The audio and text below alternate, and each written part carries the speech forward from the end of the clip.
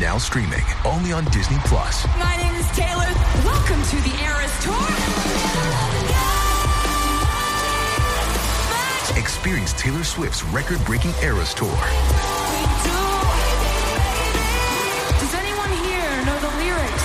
Prove it!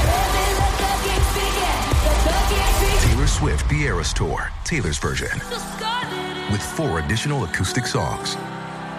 Now streaming only on Disney+.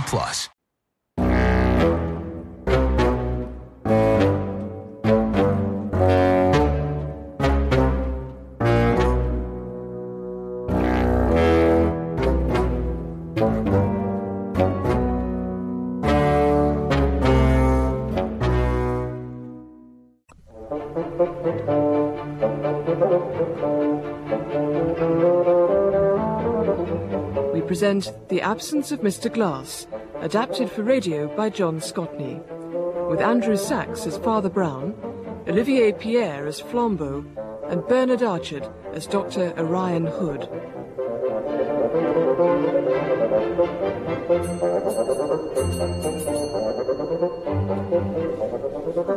Always when I got the kettle on. Excuse me. Yes? What do you want? My name is Brown, Father Brown. I believe a friend of mine, a Monsieur Flambeau, is a guest here. Monsieur Flambeau? Oh, come in. Oh, thank you. Wait here. Oh, thank you so much. Monsieur Flambeau? There's a clerical gentleman here, says he knows you. Father Brown? Yes. Ah, my dear Father Brown. Flambeau. What a pleasure to see you. You had my message. Oh, indeed, yes. As soon as I learned you were visiting the resort, I told the gentleman who lives here, and he, my host, is most anxious to make your acquaintance. Please, would you tell the master Father Brown is here? Very good, sir. Flambeau, what is this? Why all this secrecy? The gentleman who lives here, the master, my host. Who is it you're staying with? Let us simply say a very eminent consulting detective, now living in retirement on the south coast and devoting himself to beekeeping. Good heavens! You don't mean Indeed. My host does not like his real name to be used. Oh, but surely he has nothing to be ashamed of. No. But since his retirement from his all too well-known address in Baker Street, he has no desire to be plagued by heads of state and baffled detectives every time a case of more than usual complexity comes up. Yes. So he chooses to call himself Dr. Hood. Dr. Hood? Dr. Orion Hood, my dear Father Brown. Dr. Hood. Hello. The name Hood may be assumed, but as it happens, the title of doctor is not. I hold the degrees of Doctor of Letters from several universities, though I am not, my regret, a Doctor of Medicine, like my old colleague and chronicler. Yes. But I observe that it is blustery on the coast. So blustery, I perceive, that you abandoned your original intention of walking from the town by the seashore, and instead turned inland and came over the downs. Oh, sir, oh, mon Dieu, you deduced so much. No. My dear sir, excellent. Elementary, my dear Flambeau. Elementary. Well, you know my methods. Father Brown's soutane is covered in specks of salt, which suggests that a strong wind has blown sea spray onto it. Yes? But it is no longer wet, so it has had time to dry. Therefore, it must be some time since he left the seashore. Of course. You will, of course, have noticed that his boots have both sand and the chalky mud of the downs on them. I'm so sorry, I must wipe them. Come through to my study. Oh. My admirable housekeeper has prepared us tea and muffins. Oh, how delightful. Thank you so much. Thank you. Mrs. Bush, you may pour tea now. There will be 3 of us. Yes, sir. You are no doubt wondering why I have invited Monsieur Flambeau to stay with me, Father Brown. Why, yes, as a matter of fact, Mr. Hood, Father Brown. During his singular criminal career, Monsieur Flambeau had a hand in several cases which, I must say, taxed my powers to the limits. Oh, you are too kind. No. And he's kindly agreed to be my guest for a few days and discuss them with me. But pray sit down, gentlemen. Oh, thank you. Yes. Stop! Father Brown, no. I beg you, do not sit there. Why, what is it? Oh, good heavens. My violins. Oh, so sorry. I'm afraid my habits remain somewhat untidy. Do please sit down. And if you would care to fill your pipe, I have some excellent Balkan tobacco somewhere. Where did I put it? It's in a slipper, a Persian slipper. It's stuck to the mantelpiece with a knife, sir. Oh, yes, of course, thank you.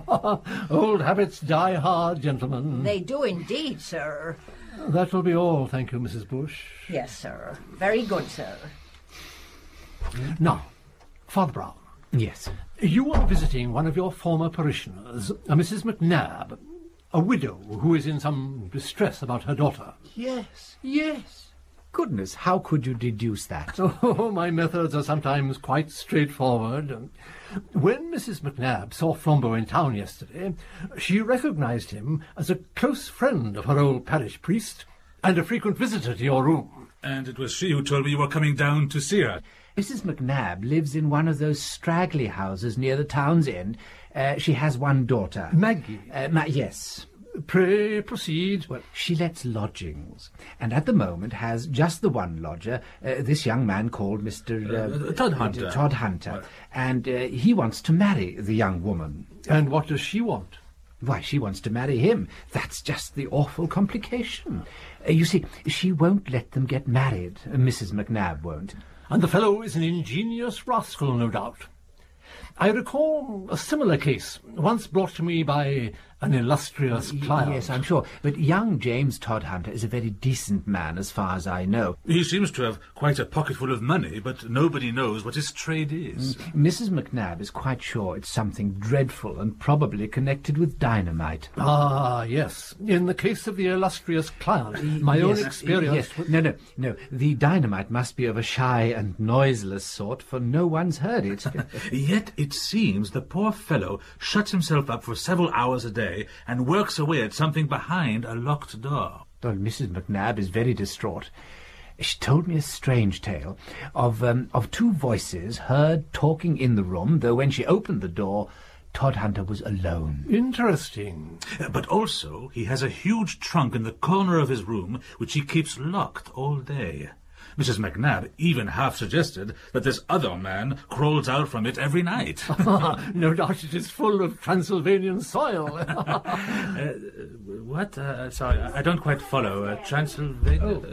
What is this disturbance? Oh, thank heavens you're here. Calm yourself, young lady, calm yourself. I'm extremely sorry, Dr. Hood. I tried to stop her, but this young woman said she must see the famous detective, and... I see. Well, it is a most irregular proceeding, but... Excuse me interrupting, Your Honour, but I must see Father Brown at once. It's a matter of extreme urgency. Father Brown?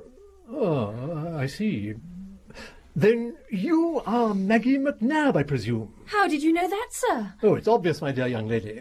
Father Brown arrived in the town only today in order to visit your family.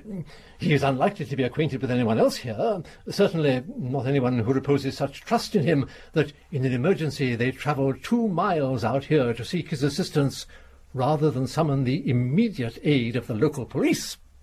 Now, I beg you, tell us what has happened.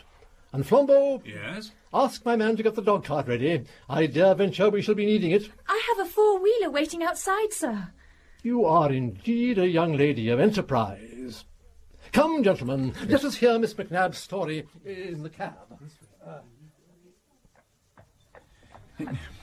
Now then, Maggie, tell us what has happened. Oh, Father Brown, I'm terribly afraid that James has been murdered. What?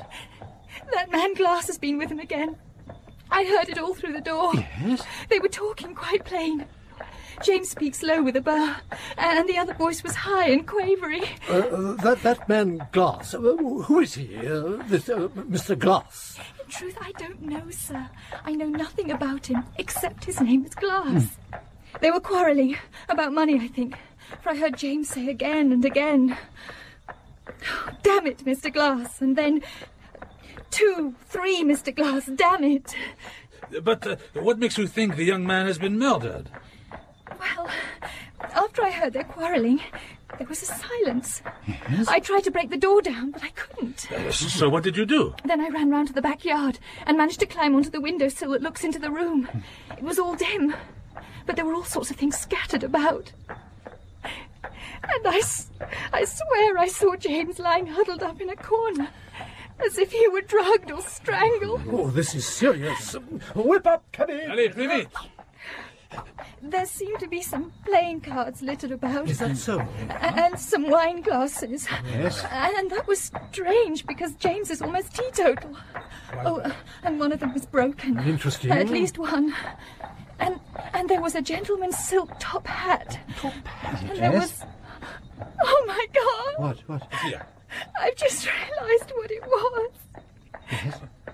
A long knife or sword lying glinting on the ground. Mon Dieu. Oh, Father Brown, I hope James is all right. There, my child. Oh, You say Mr. Todhunter is not given to strong drink. Is he in any other way profligate with his money? Is he a gambler? oh, no, sir. James is very careful. Not mean, you understand. Just careful. We were saving to get married. Oh, come, my dear. Ah, here we are. Come. Gentlemen, come, let us descend. There is no time to waste. Mrs. McNabb! Mrs. McNabb! My mother isn't at home, sir. Oh. But I have the key. Oh, gentlemen. Now, Miss McNabb, I hardly know what we shall find upstairs. You will understand if I say that it would be best if you did not come up for the moment. Father Brown? Yes. Whilst I would greatly value your help upstairs, I feel you can be of even greater assistance to Miss McNabb as her friend and pastor.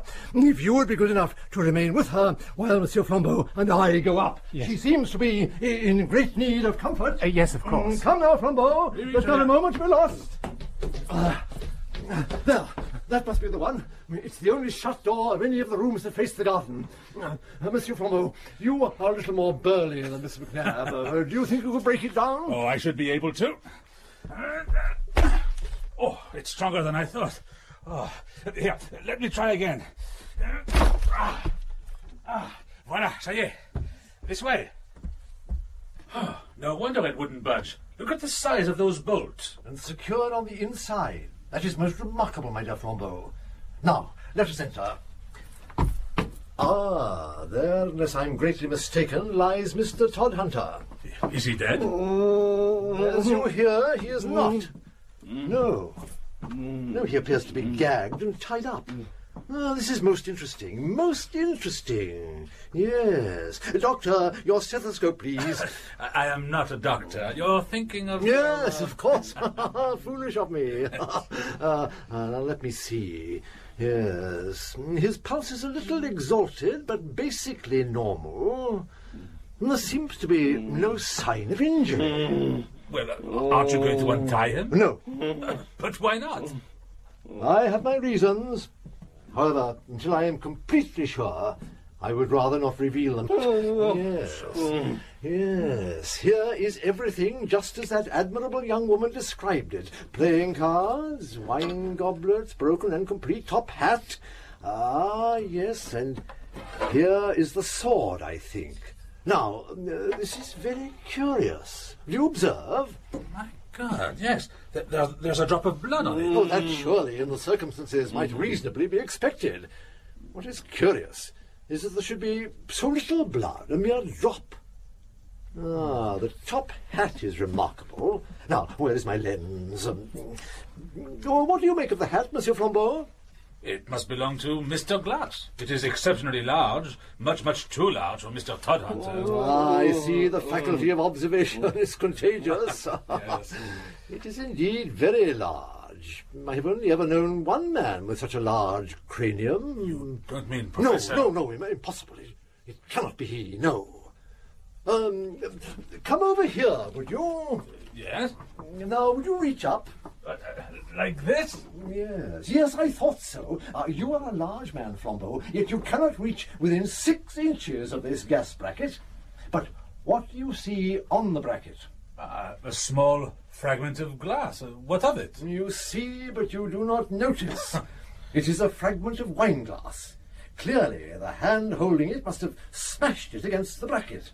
Now, Todhunter here is quite short, so it must be his mysterious visitor. He must be a giant of a man. Yes, but an elderly giant and something of a dandy. His hat is of a stylish shape and systematically brushed and burnished, though not new. And from this you deduce that he is an old man? No, but if you examine it under a lens, it has other peculiarities. The hair of human beings falls out in varying degrees, but always falls out slightly, so I should expect to find a number of hairs on the hatband, but there are very few, and what there are all pure white, which suggests an almost bald, white-haired man, an elderly man, as is confirmed by the querulous voice Miss McNabb heard. Who is it? Who's there? Oh, it's only me. Mrs. McNabb has returned, so I left young Maggie with her. Oh, Father Brown, it is magnificent. Mr. Hood... Doctor... Sorry. Dr. Hood has established that Mr. Glass is tall from this fragment of broken wineglass on the gas bracket, that he has an enormous cranium and is a dandy from his hat. Oh. And also, from his hat, that he is an old man, because his hatband has few hairs on it, and they are pure white. Really, that does indeed sound remarkable. But isn't this poor James? Oh, well, alive, I'm glad to see, but why have you not untied him? I will explain all presently. It was by being too precipitate in the case of the giant rat of Sumatra. I'm sure he's all right. Oh, you have my word of honour. You need have no worries for Mr. Todhunter. Yes, oh, well, good. Then do please continue. This is all most interesting. Thank you.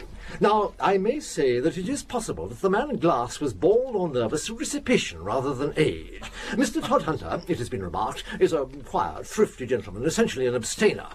These cards and wine cups are no part of his normal habit. They have been produced for a particular companion, but we may go farther. Mr. Todhunter may or may not possess this wine service, but he seems to possess no wine. What, then, did these vessels contain? Well, what do you think? Well, I would suggest whiskey or brandy. From a flask in Mr. Glass's pocket. Exactly.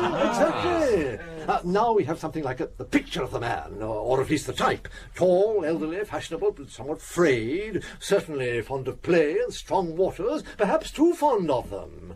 Mr. Glass is a gentleman not unknown on the fringes of society. It is quite remarkable, your construction, my dear sir. Quite remarkable. Oh, I must congratulate you on it. Oh, it is merely a simple use of the scientific imagination, Father Brown. My method is founded on the observance of trifles, the application of logic. Oh, yes, indeed. But, Yes? Shouldn't we tell Miss McNabb that Mr. Todhunter is alive? Yes, perhaps it would be as well. Would you call her up, Father Brown? Oh, yes, I will. Miss McNabb? I fear, Monsieur Flambeau, that what I have to say may well distress Miss McNabb. How do you mean? Well, we've seen something of the figure and quality of Mr. Glass. What are the chief facts known of Mr. Todhunter here? They are substantially three. That he is economical, that he is more or less wealthy, and that he has a secret. Now, are these not the chief marks of a man who is likely to be blackmailed? Yes. James! James! Thank heavens you're all right. Are you all right? Why is James tied up? There are sufficient reasons. Father Brown, why is James still tied up? Yes, Dr. Hood, why is he still tied up? Patience, my dear lady, patience.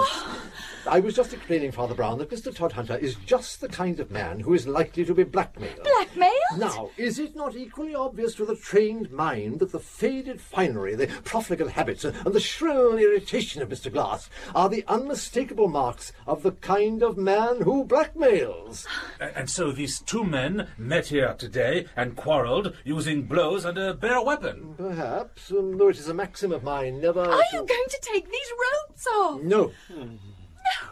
I think those ropes will do very well till your friends the police bring the handcuffs. What do you mean? Because you find Mr. Todhunter tied up, you all jump to the conclusion that Mr. Glass had tied him up, and then, I suppose, escaped. Well, there are 4 objections to this. I should be very interested to hear them. So should I. Very well, you shall. First, why should a gentleman as dressy as our friend Glass leave his hat behind if he left of his own free will? Second, how did he leave? How do you mean? The window is secured by iron bars. The door, as you discovered, Mr. Flambeau, was bolted from the inside very securely.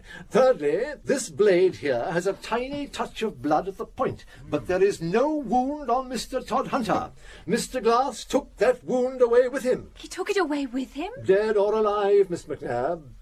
Consider, is it not much more likely that the blackmail person would try to kill his incubus rather than the blackmailer would try to kill the goose that lays his golden eggs? Here, I think we have a pretty common story. Todhunter was being blackmailed and... Yes, but the ropes... Ah, the ropes. I have looked at all the knots on Mr. Todhunter. You will recall, my dear Flambeau, it was the first thing I did upon entering the room. Yes? Well, I have made quite a study of knots. I've even written a small monograph on the subject. Come. I suspected something of the sort the moment I realized the door was bolted from the inside. Every one of these knots Mr. Todhunter made himself, and each is so designed that he might loosen it himself.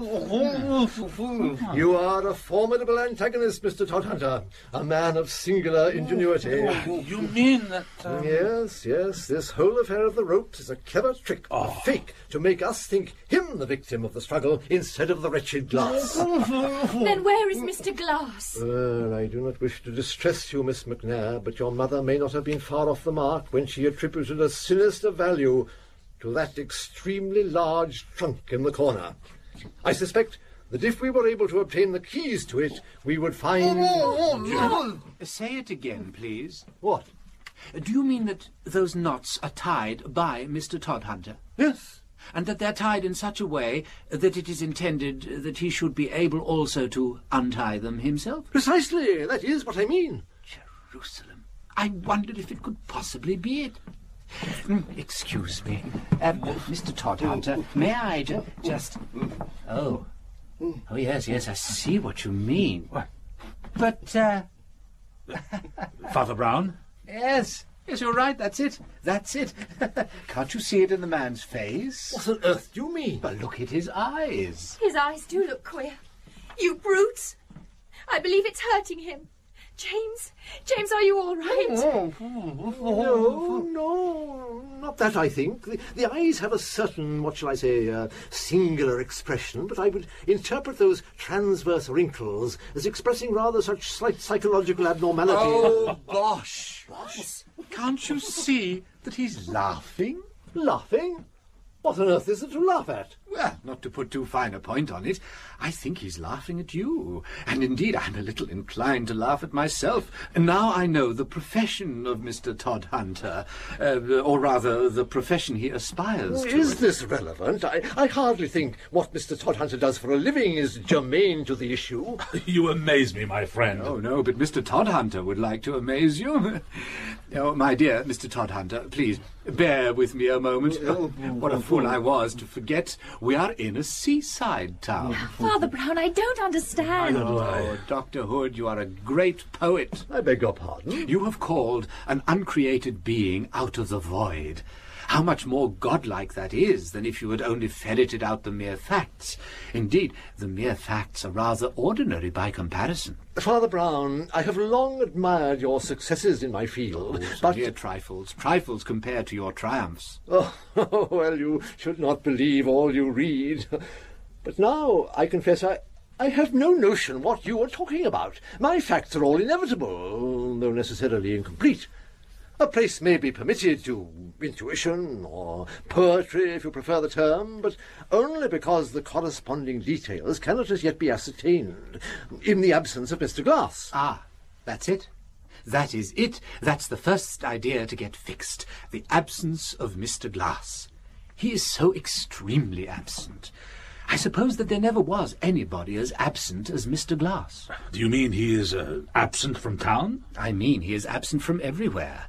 He is absent from the nature of things, so to speak. Do you seriously mean that there is no such person? It does seem a pity.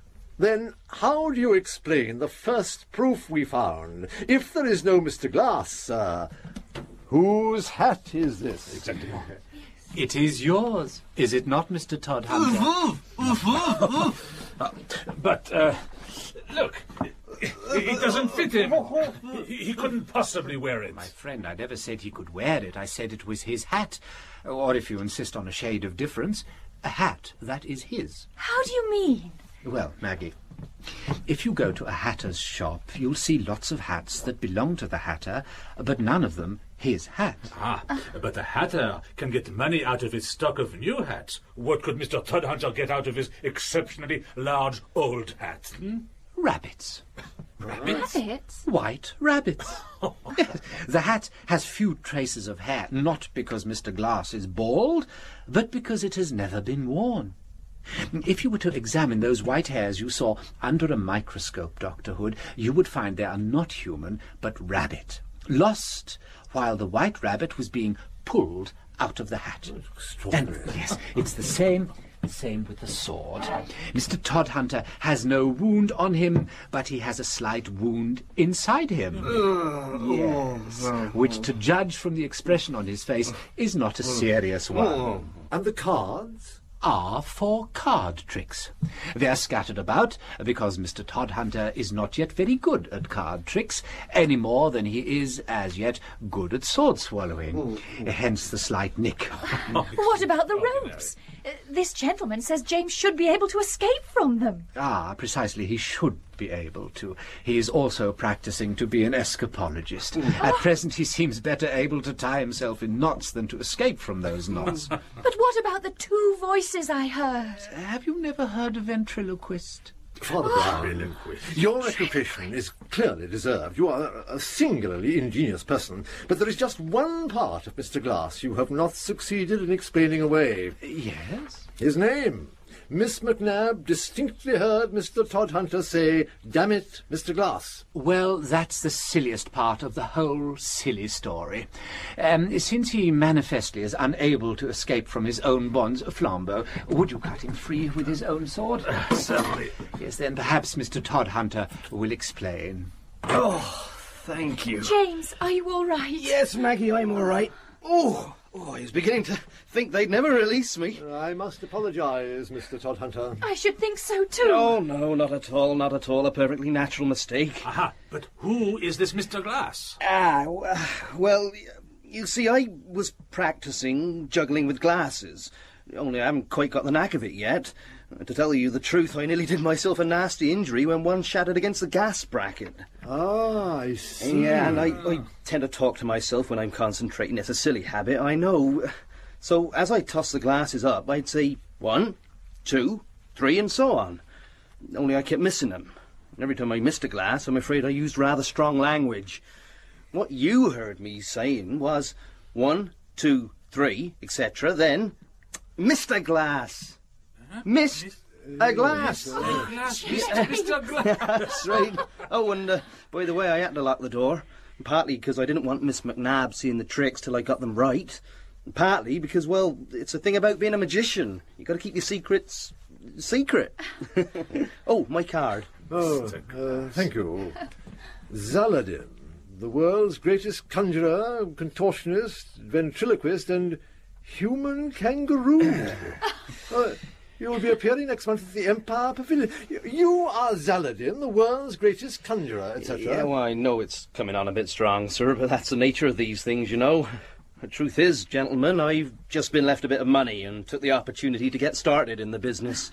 All that world's greatest stuff, well, I'm afraid I rather overestimated my powers. Oh, my You dear are not James. the only person to have done that, Mr. Todhunter. I thought I had schooled myself to believe only the empirical evidence of my eyes, for which reason I am obliged to tell you, Father Brown, yes. I cannot believe in a deity. Oh.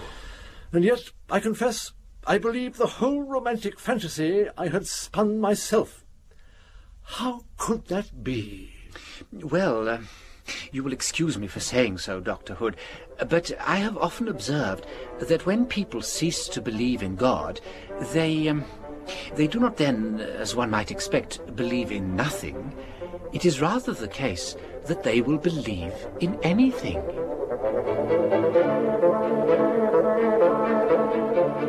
In The Absence of Mr. Glass by G.K. Chesterton, the part of Father Brown was played by Andrew Sachs. Flambeau, Olivier Pierre. Orion Hood, Bernard Archard. Maggie, Deborah Makepeace. Todd Hunter, Kim Wall. Housekeeper, Margaret Ward. The Absence of Mr. Glass was adapted by John Scotney and directed in Bristol by Alec Reed. File 4.